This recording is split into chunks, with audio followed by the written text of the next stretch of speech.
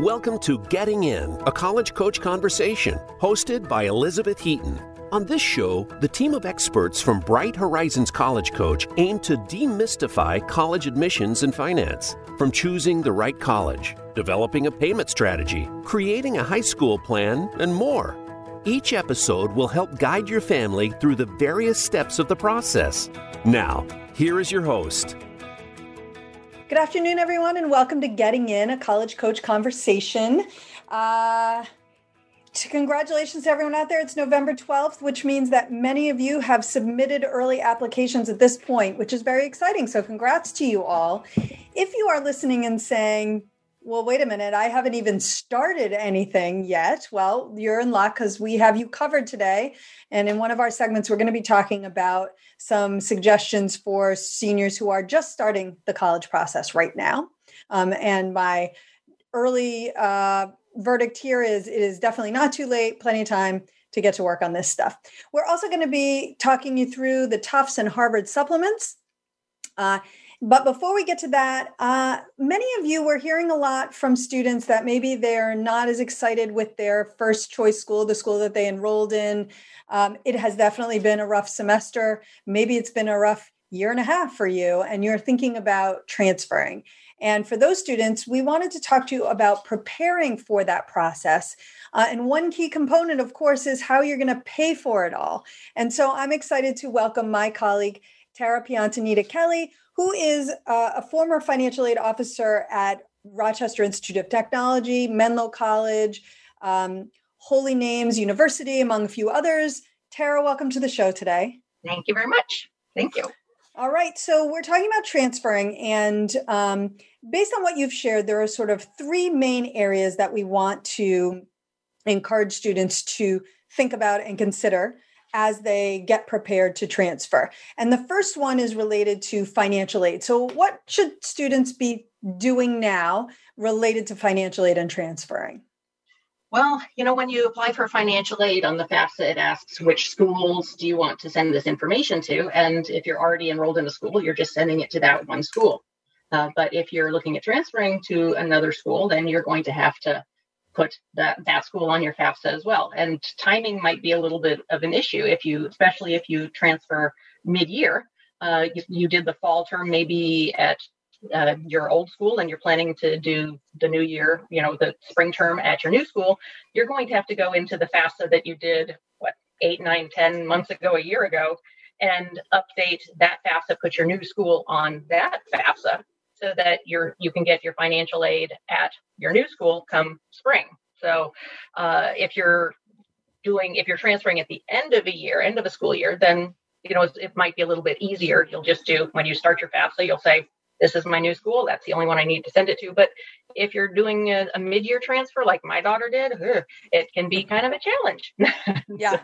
And she had you, and you knew what you were doing. So for sure, you got to pay attention to the fine print. Yes, absolutely. Yeah. There's a lot of moving parts there. So what about, there are some other things related to this. What about things like loans, Pell, stuff like that? So, as you might know, you have an annual federal loan limit that you can't exceed. So let's say your old school was a quarter school and you went there for the first 2 quarters of the year and you borrowed essentially 2/3 of your annual loan limit. And then you transfer to a school that is now on a semester program. And you can only have the remainder of what you didn't borrow at your other school for the remainder of that year. So that gets it gets kind of hairy and sticky because, maybe your old school is expecting you to stay and, they're expecting your third and final disbursement for the year to come in, but you're not going to be there to get it. So you're going to need to cancel that disbursement so that and then go through the whole financial aid process at your new school, just so that you can get the remainder, of that, the annual federal loan limit. So it's not impossible, but it can be tricky. So, just pay attention to the details. You're going to have to coordinate between both financial aid offices. Yeah. And anything else related to financial aid, things that students need to consider? Well, there's, lifetime limits on your Pell. So if you're a Pell student and you continue to transfer from one school to another, you're you could possibly run out of Pell. So just be careful. There's nothing wrong with transferring, but when it comes to financial aid, don't make a habit out of it. Go ahead. There's nothing wrong with it. Go ahead. Just don't make it a continual thing. I'm now going to go here. Now I'm going to transfer here. Now I'm going to go there. So also, whenever you transfer, your one school is going to have to transfer your transcripts to another school, and the other school isn't going to do anything until they get your transcripts, and your old school isn't going to send your transcripts until you have, you don't have a balance, until you've paid your balance if you have one. So there's a lot of things to consider when you transfer. Right. The schools don't really make it possible for you to rack up a heavy bill that you then leave unpaid while you head off to a different school. You got to pay your bill. Very true. Before. It's not like a credit card. You can't rack up a huge balance on one card and then just get a new card. You need to pay one off before you can start the other. So very, very true.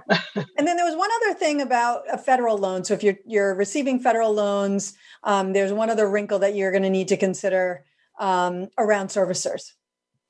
So when you borrow a federal student loan, as soon as the loan is dispersed, you have a federal loan servicer that's assigned to your loan. And there's a handful of federal servicers out there. If you borrow a federal student loan at your first school, and then you transfer it to another school and you borrow a new federal student loan at that school, it's possible that you might be assigned to different federal loan servicers. It's not the end of the world, but it can be a little more confusing because when you graduate, now you're making a minimum monthly payment to one federal loan servicer and another minimum monthly payment to another one.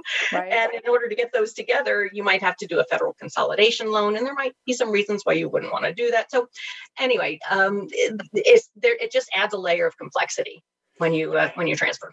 Yeah, and just means that you really do have to pay you always have to pay close attention, but you have to pay extra close attention, right? With this, the way it is. Very, very true. Yes, yeah. Absolutely. So at the beginning of the session, I said there were three primary considerations, but now I'm realizing that really it's financial aid and with the special considerations for mid-year transfers, which we've just talked through. So if you're going to transfer regularly, you're going to do it at the end of the school year with a new start, then it's really just two main areas you need to worry about: the financial aid piece and the cost consideration. The third is if you're doing it mid-year, just for everyone listening and saying, wait a second, they only talked about two things, not three. All right. So the second big thing is cost. So talk to us about that, because one of the challenges of transferring has often been that you might get a much better financial package when you enter as a freshman versus when you apply as a transfer. And so is that still going on?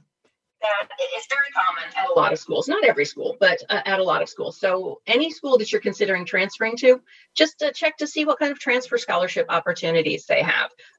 Because, I'd hate for you to leave a good incoming merit scholarship at one school thinking that you'll get something similar at a new school as a transfer student, and you might not, just because transfer scholarships at some schools are not as good as the incoming scholarships. So check that out before you commit to transferring for sure. Right. One other obviously thing is around, are all your credits going to transfer, right? So what's the potential financial impact there if they don't?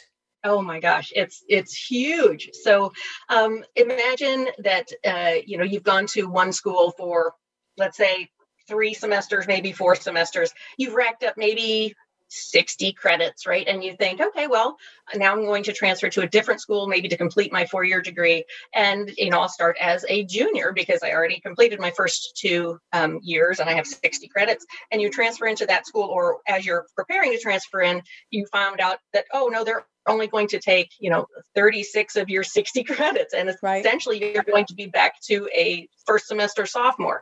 So not all schools are going to take every other school's credits. So you need to be really careful about that.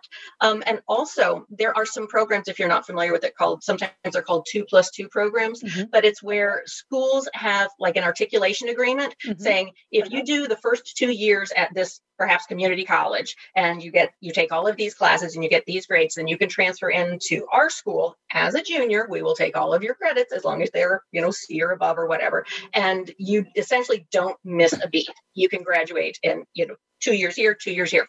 But if you're looking at doing something like that, make sure that there is that articulation agreement between those two schools so that you don't lose out on credits. So, if you don't, then you might be starting over you might have 2 years as a sophomore. And that means instead of graduating with your 4-year degree in 4 years, you're going to graduate with your 4-year degree in 5 years. And that 5th year is not free.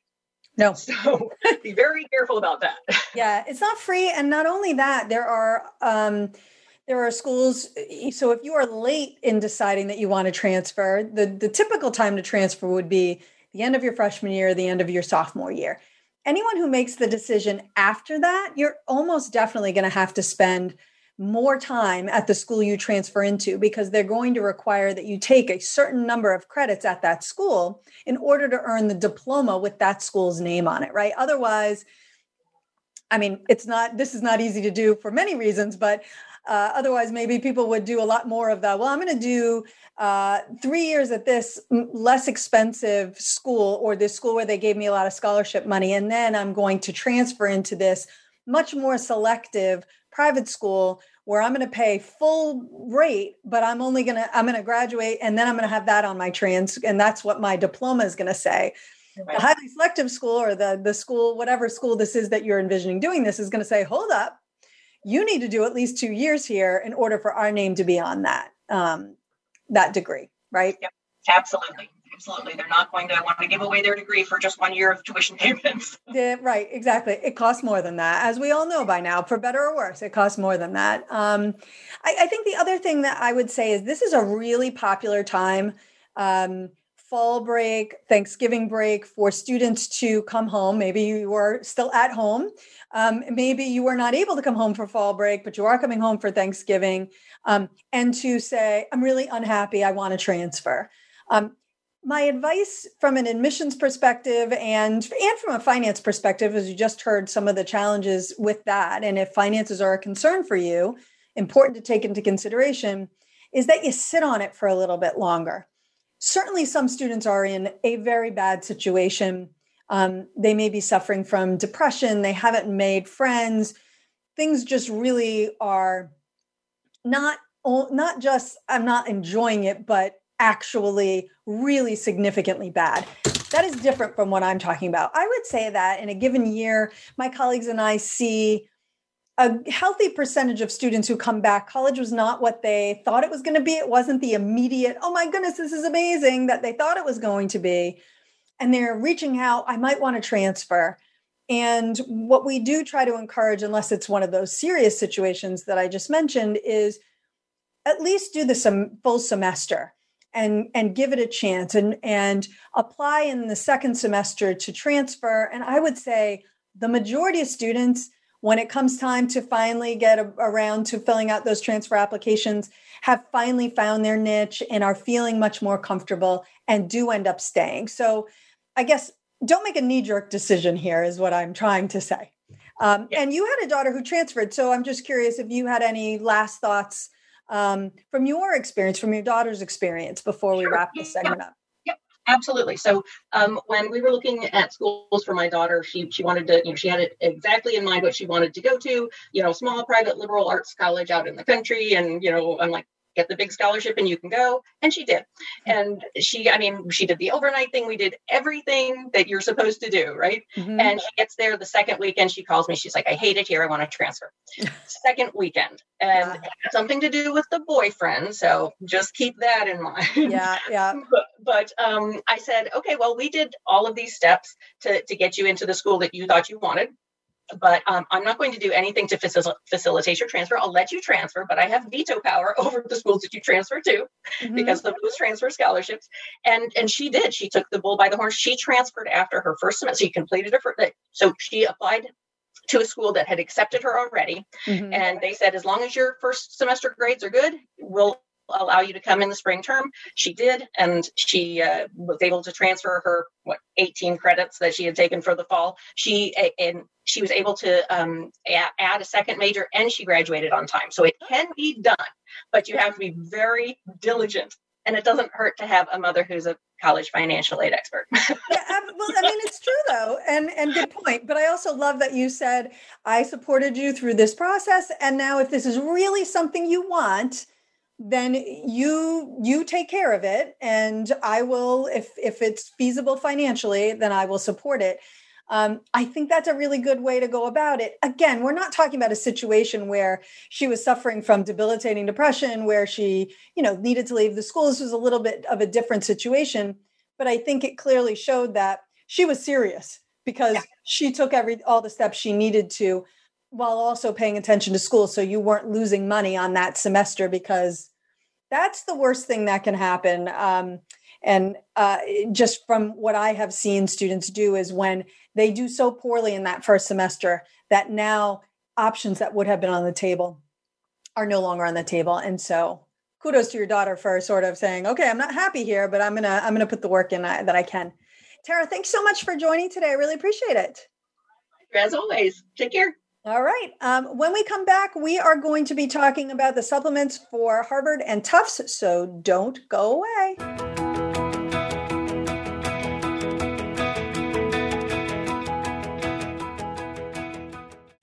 Find out what's happening on the Voice America Talk Radio Network by keeping up with us on Twitter. You can find us at Voice America TRN.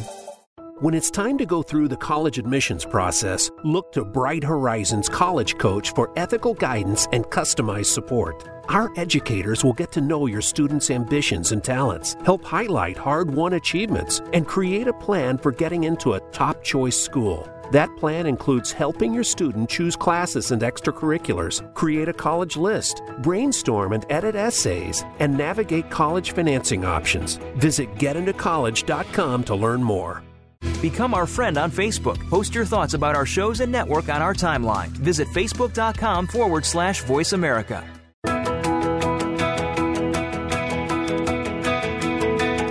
You are listening to Getting In, a college coach conversation. To submit a question for an upcoming listener Q&A segment or to suggest an idea for a future segment, please send an email to gettingin.voiceamerica@gmail.com. Now, back to the show. All right, welcome back, everybody. We are in our second segment today talking about supplements that many of you may be about to write. Maybe you're already started on them, but we're talking about the supplemental essays for Harvard and Tufts. And joining me for that is Jen Simons, who is my colleague here at College Coach, but also happens to be a former admissions officer at Tufts, in addition to Barnard, Connecticut College, and Northeastern. So she's got lots of perspective and experience. Hi, Jen. Hi, Beth. So good to see you. Good to see you as well. All right, we have a lot to cover in the time we have, so we're going to hop right in, and we'll start with Tufts. So Tufts requires 2 supplemental essays. So why don't we go through the one? There's one that is required of everyone, and the other is you have a choice. So the first question is, what aspects of the Tufts undergraduate experience prompt your application? In short, why Tufts? Which I very much appreciate that they basically sum it up for you. The key here is it's 100 to 150 words, which can be tricky. So what's your advice on this one? Yeah. So my first advice, even before we delve into the question itself, is to really, especially with Tufts, I'm a little bit biased because I've seen how these questions have evolved firsthand. I want you to look at all of the questions that Tufts is asking you. And I also want you, before you start to answer them, say, what is Tufts trying to tell me about Tufts? So when you're looking, the why Tufts, everyone or many schools have a why us, but really, I want you to look at all the questions in concert and say to yourself, what does Tufts want me to know about the culture there? Right away, right off the bat, you see that they're sort of slightly conversational. It's not a formal place. Like you just said, why Tufts? Mm-hmm. And I really like that. It's telling me right off the bat that they don't want a very long answer. Duh, you have 100 words to answer it. And that's actually more difficult, I think, than writing a long answer. And they also don't focus on the academics or any part of the Tufts experience in particular. That is up to you. So with every why us answer. I want you to sort of make the connection very specifically between what you have to offer and what they have to offer. And it's not easy to do. It's going to be a sentence or two, but really it's about saying, this is why I would be a good fit for you. And really, more importantly, in this particular case, this is why you are a good fit for me. Right. When I'm working with students on this, I really encourage them to be less all over the place and try to cram a million things in and more, maybe one or two, 100 to 150 words. There's not a lot of room there, right? So one or two things, but I do want them to be specific.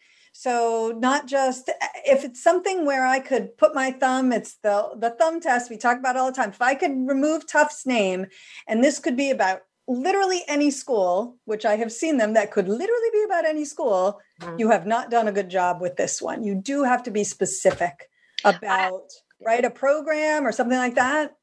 Absolutely. I will actually go in the other direction now, because I think the good news is that students have been listening to us. Mm-hmm. And so they know that they're going to be specific. The bad part of this is I don't want you going onto the website and finding the most obscure program that might not even be in existence anymore because some graduate school hasn't taken it off their website. So I want you to be specific, but it's not about impressing them with how much sort of random, stuff about the institution. So don't go overboard either. Agreed. Yeah, it has to feel authentic. We talk about that too. Yeah. All right. Of course. We don't have a ton of time, so let's delve in because in the next supplement, they give you 3 choices. But per your advice, let's read the actual question that they say. Think outside the box as you answer the following questions. Take a risk and go somewhere unexpected. Be serious if the moment calls for it, but feel comfortable being playful if that suits you too. Pick one of the following options. So you choose one. This is a little longer. It's 200 to 250 words. So let's go through each of the options one by one. Option A, it's cool to love learning. What excites your intellectual curiosity? Okay.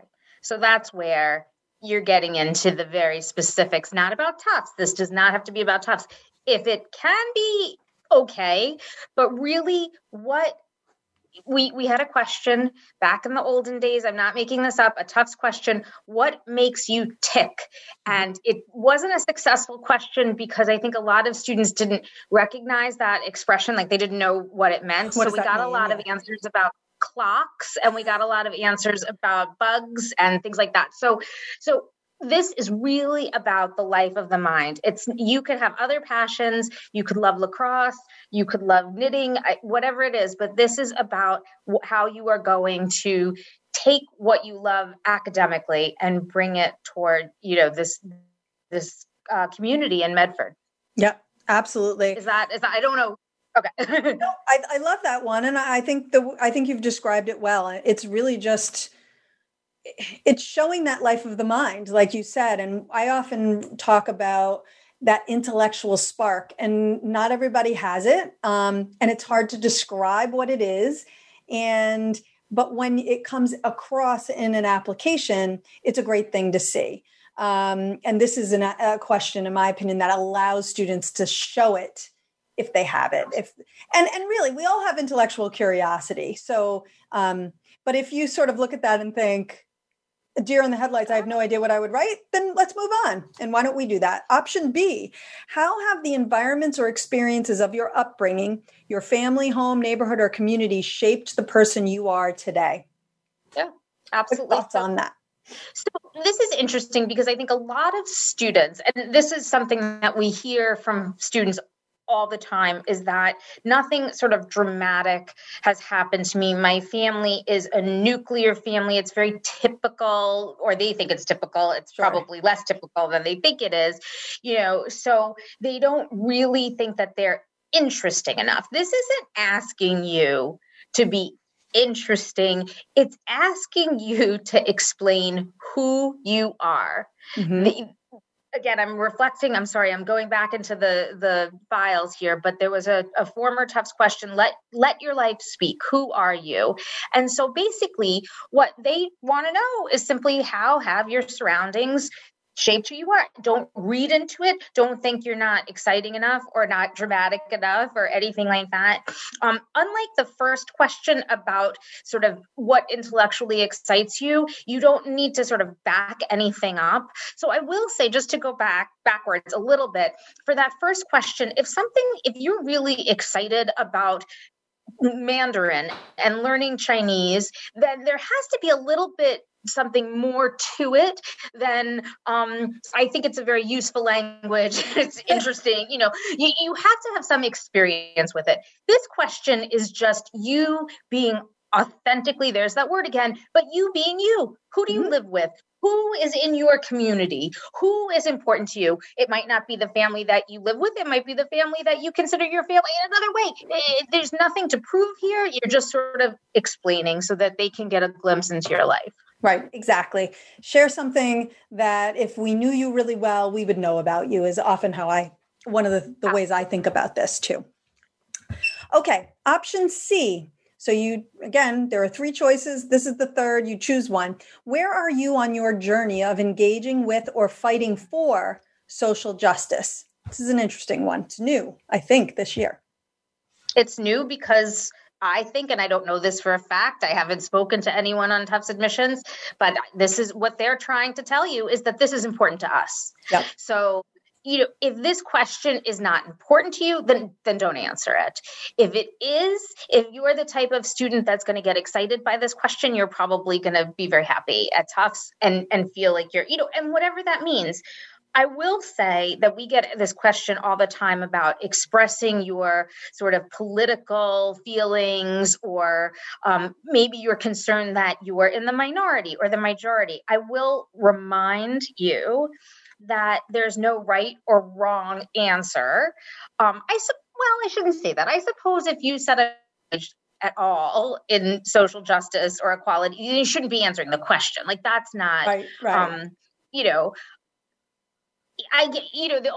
If you wanted to say, I have my head in books and I can't stop reading Shakespeare long enough to think about what's happening in the world, then you should be answering the first question. Exactly. Yes. It's not that you wouldn't fit in, but that's not your question. If this is your question, there's also no right or wrong way to answer it in terms of what your approach is to feelings about, social justice, equality, things like that.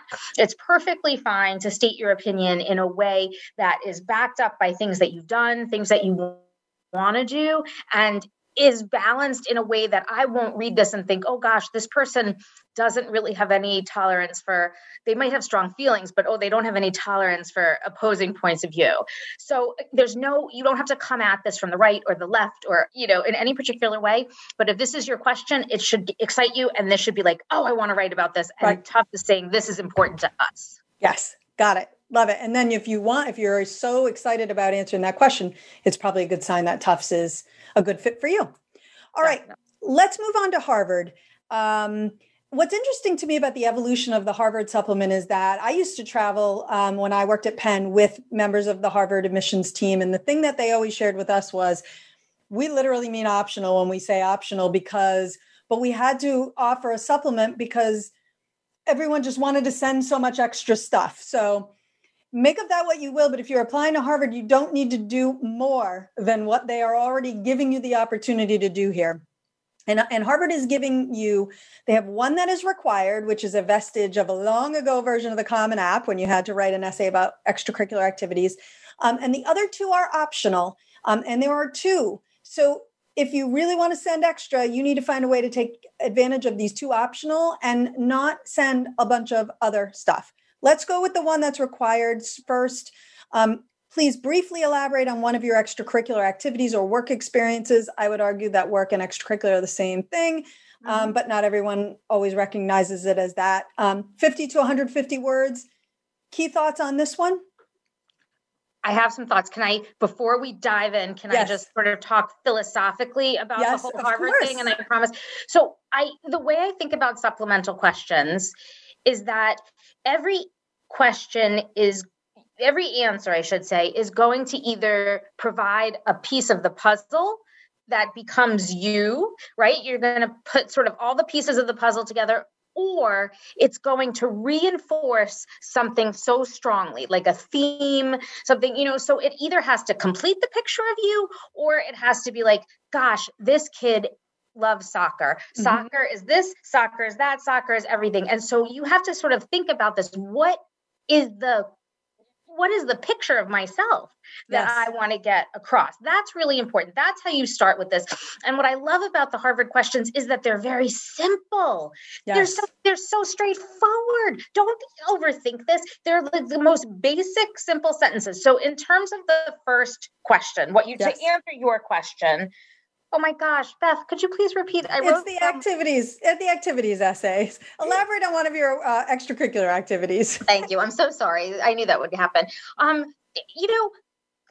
It doesn't get much more straightforward than that. Yep. Do you want it to fill in a piece of the puzzle? Do you want to talk about something that, this is surprising. I took up crocheting during COVID and I'm really, really into it. You're not going to know this from anywhere else in my application. Or is it that soccer? And you might see this, but I just have to tell you how passionate I am about that. Right. Could be more straightforward. Share another facet of it. If you are deepening the image of something that you're really passionate about, it's a different facet we need to see, or it's something brand new that we don't know. Love it. Okay. The first optional is also 150 words max, and it's asking about your intellectual life, which may extend beyond the academic requirements of your particular school.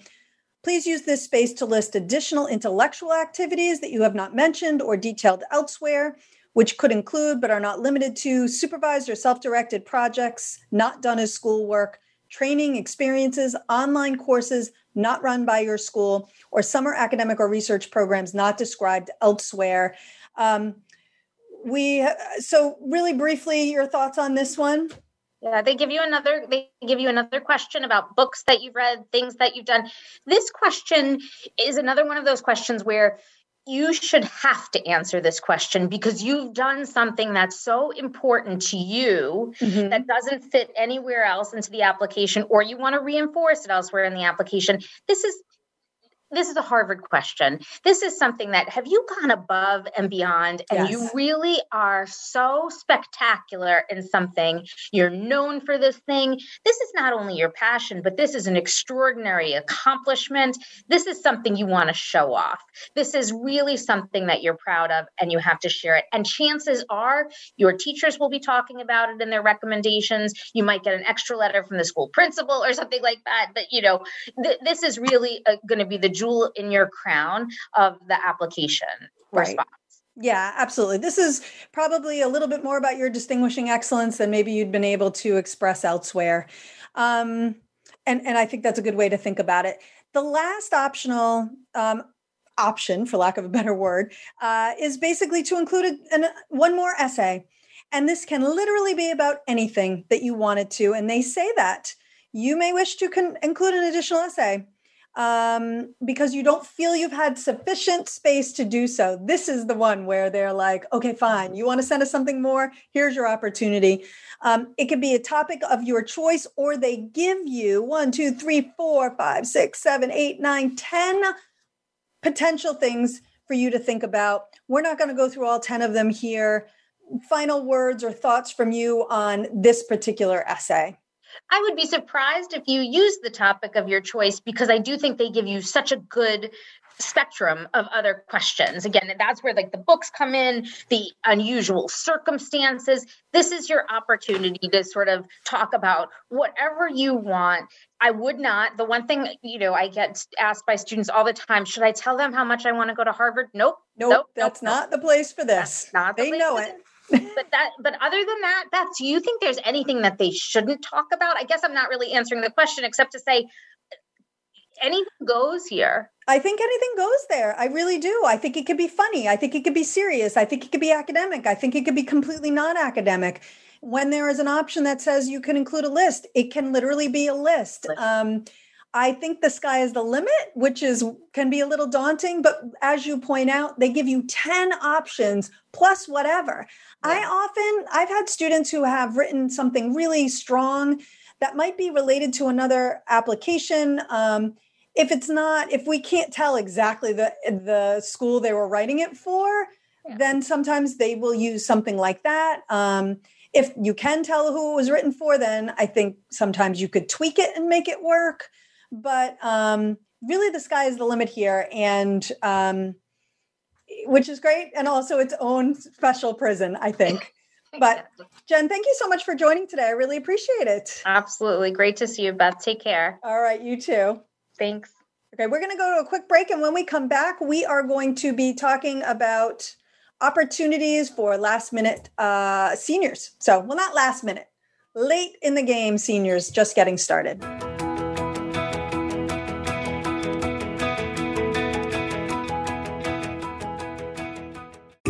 Find out what's happening on the Voice America Talk Radio Network by keeping up with us on Twitter. You can find us at Voice America TRN.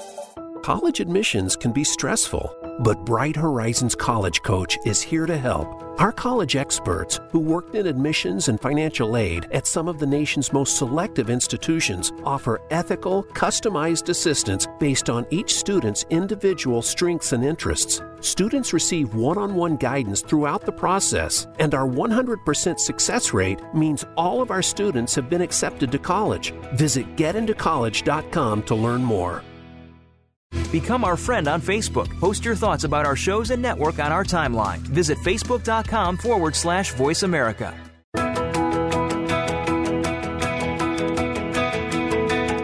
You are listening to Getting In, a college coach conversation.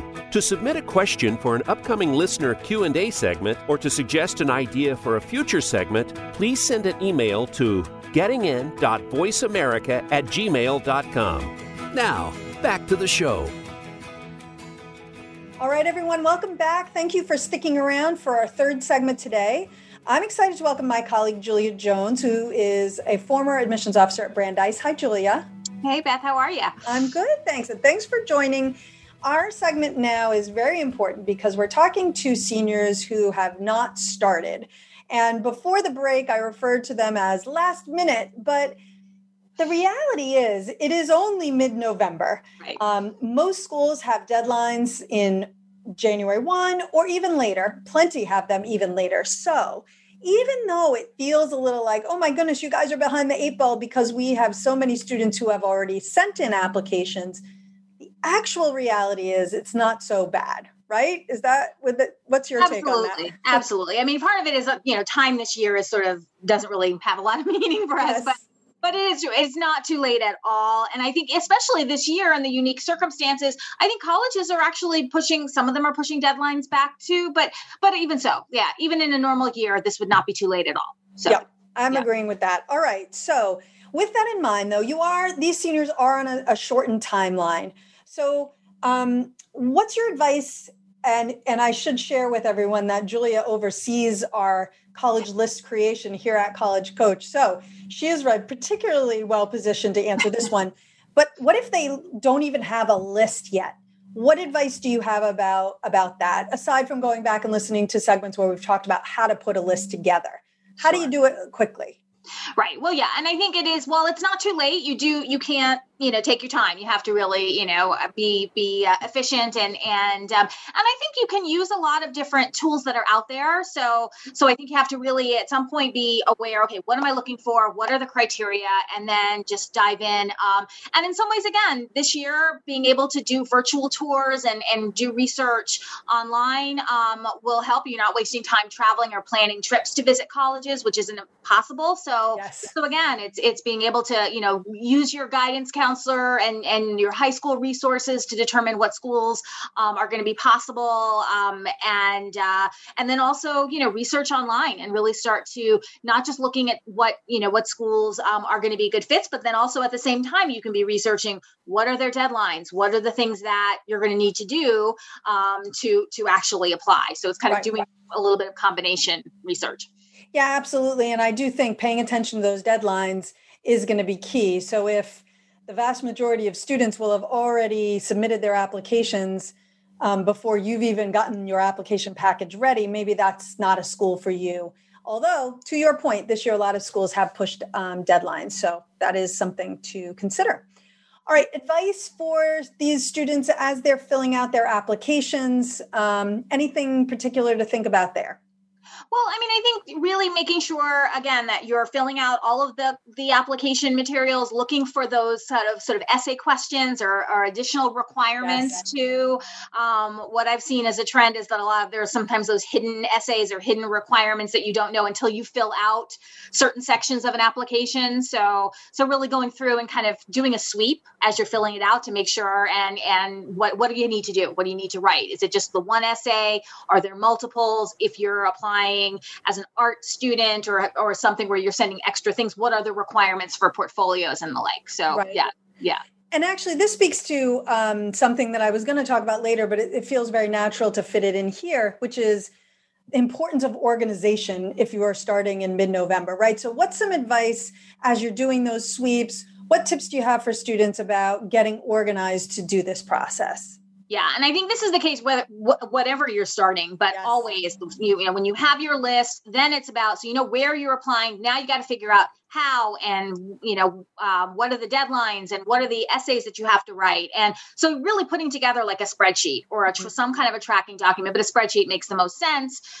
School, what application platform, what are the essays, what are the deadlines, what are the other requirements? And you can pull that pretty easily from the applications or the school websites.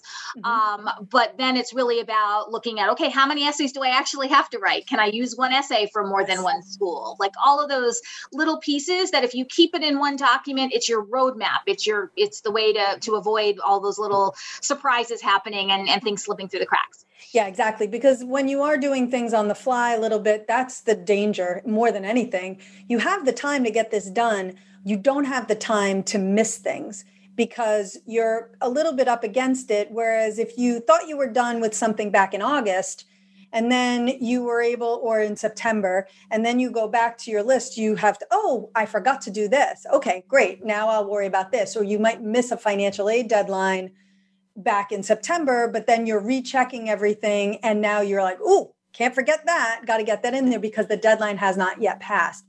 The longer you wait, the more it is that there is a chance that you might miss something like this. I think the other advice that I would share related to getting organized is you need to organize your time, right? So we have breaks that are coming up. You have weekends every week. There are 2 days where you maybe stay in your house again, but instead of having to be on Zoom for school, you are just sitting around. And while it's very tempting to just lay around, you need to make the most of your weekends. You need to make the most of Thanksgiving break. You're going to need to make the most of your holiday break. And if you don't make the most of that time, it's going to be tougher to get this done in a timely way. Right? Absolutely. Yeah. And I mean, having even the way that school is set up now for many students, if you are, doing more remote learning, you may have more time, to do that work, but you still have to plan it. You can't just, wing it and hope that it's all going to happen the night or the week before, because that's really not going to be the best scenario at all. Yeah, no. And I would even consider build it in like it's homework that you have, because I think your point is a good one. You may not have as much homework as that you would have normally had. You may not be going to sports after school. You probably are. Some of you are. But so all of that time that would have been taken up by sports, maybe you've filled it with something else, but it really is time consuming. Can you build this in? If you are literally just putting your list together right now, can you do an information session a day or a tour a day? You could never normally do that but you could do a tour in California and one in Massachusetts same day, maybe even, right? Yeah. So you got to maximize your time if you're going to get this done and do it well. I think it also bodes well to, when you talk about putting a list together, we give this advice all the time of like, okay, just because you can apply technically to 15, 20 colleges, you shouldn't. And this is even, be realistic about how much time it's going to spend. And so if you're looking at the more schools you add, the more time it's going to take you, and you just may not have the time to really do justice to as many schools. So it's really paying attention to that. Yes. And actually that brings me to what I consider the thing that takes the most time, and that is essays. And you already mentioned a great point about collect all the essay information in one place and figure out how many do I actually need to write, or is there overlap, right? What other advice do you have for students who have not even started writing any of their essays yet? Right. Well, I think that, starting obviously with the maximizing your work here. So if you're, working on the common application or essays that you're likely going to be using across the board for most schools, start there, and then work out from there too, and really making sure that you're answering each question, that you're also, answering each question in a unique way too, so that you're not, and that's why sometimes knowing what you have to write will help you, so that if you want to write your essay about why, you're passionate about business, but if you are going to have to answer that question on a supplemental essay, you may not want to do that, because then you're going to have to, kind of find a way to make each one unique. So it is really having a plan. Yeah, exactly. If you've written your main essay, I think that's a great example. Then for that school, you're going to have to take from your main essay and probably write a brand new main essay. And one goal I would have, if you're starting a little bit later, is do not put yourself in a situation where you're going to have to write more than one primary essay, if you could possibly avoid it. And then what about test scores? So many students don't necessarily have them this year, and many colleges are not requiring them. But if you do have them, what do you need to think about in relation to making sure you get those sent out if you're using them? Right. Well, I think you have to figure out again how long, really building into the schedule, the fact that it can take anywhere from 2 or more weeks to get those scores back. And there's so much uncertainty even with that sometimes too. Mm-hmm. So deciding whether or not you're going to send them, if you have them, obviously that's a big part of it too, and that can be part of your spreadsheet, your organizational tool. Yes. And then also really getting a sense from colleges. How late is too late? Your scores may come back after the deadline, and in many cases that's okay this year. But most schools have been very open about saying, okay, yeah, we absolutely have to have them by this date, and some of them will even give you suggestions on, hey, we don't necessarily need them officially right away. You can self-report. You can, send us a screenshot with your test results if they come in super late. So I think it's just knowing knowing what colleges are going to do, and building that into your plan though. Yes. So, yeah. Yeah, I think that building it into the plan is really important, because even just the colleges getting the scores can take some time. It shouldn't. It's an electronic transfer, but the way some admissions offices are set up, it doesn't always go. The timing doesn't always happen as quickly, and so you want to build that into your thought process. Lastly, but definitely not least importantly, arguably most importantly, is to be looping in your teachers and counselors, right? So what are some important things that they need to be aware of as you are working on these applications at this point? Right. Well, first of all, if you haven't, you need to be asking your teachers for recommendations. One would assume and hope that you have, and that you've met with your guidance counselor and started that process. If not, ASAP. Got to do that.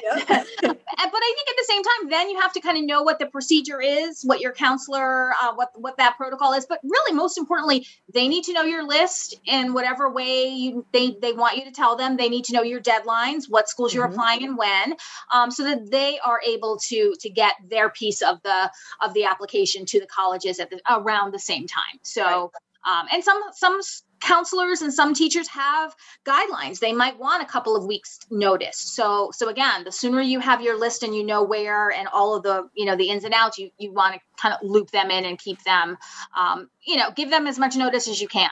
Yeah, absolutely.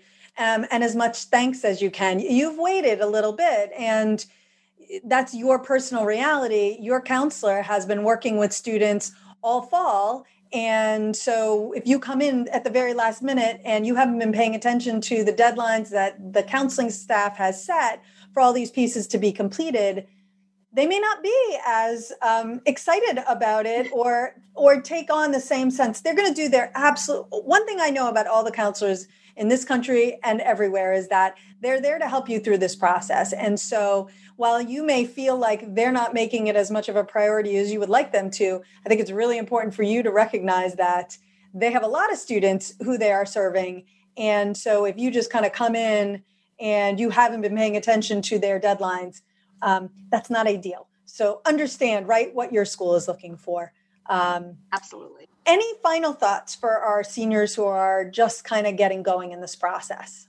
Yeah. Well, I think I would just say, take the time that you need. You don't have to also scramble and rush and worry, oh my gosh, I find that some students are doing that too. Really, pay attention to and just have a schedule and be organized. I think that's probably at this point one of the most important things that you can do. At any time in the process, but especially when you're starting, perhaps, in the middle of the fall like this. I think it's organization is the key to having this done, and so that you can do it with as minimal stress as possible. You're going to have stress, but I think the more organized you are, the better it'll be. Absolutely. Julia, thank you so much for being here today. Thank you to all my guests. Next week, I'm back, and we're talking supplemental essays for Notre Dame, and we are answering your questions. Send them to us via Facebook, Instagram, or gettingin.voiceamerica@gmail.com. Again, gettingin.voiceamerica@gmail.com. And don't forget, we are here every Thursday at 4 p.m. Eastern and 1 p.m. Pacific. Yay!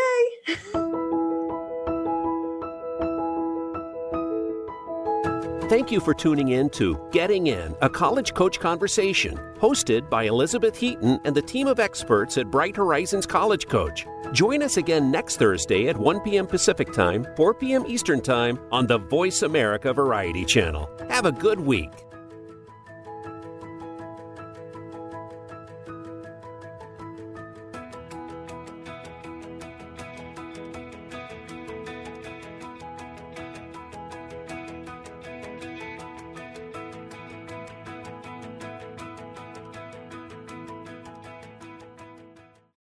When it's time to go through the college admissions process, look to Bright Horizons College Coach for ethical guidance and customized support. Our educators will get to know your students' ambitions and talents, help highlight hard-won achievements, and create a plan for getting into a top-choice school. That plan includes helping your student choose classes and extracurriculars, create a college list, brainstorm and edit essays, and navigate college financing options. Visit getintocollege.com to learn more.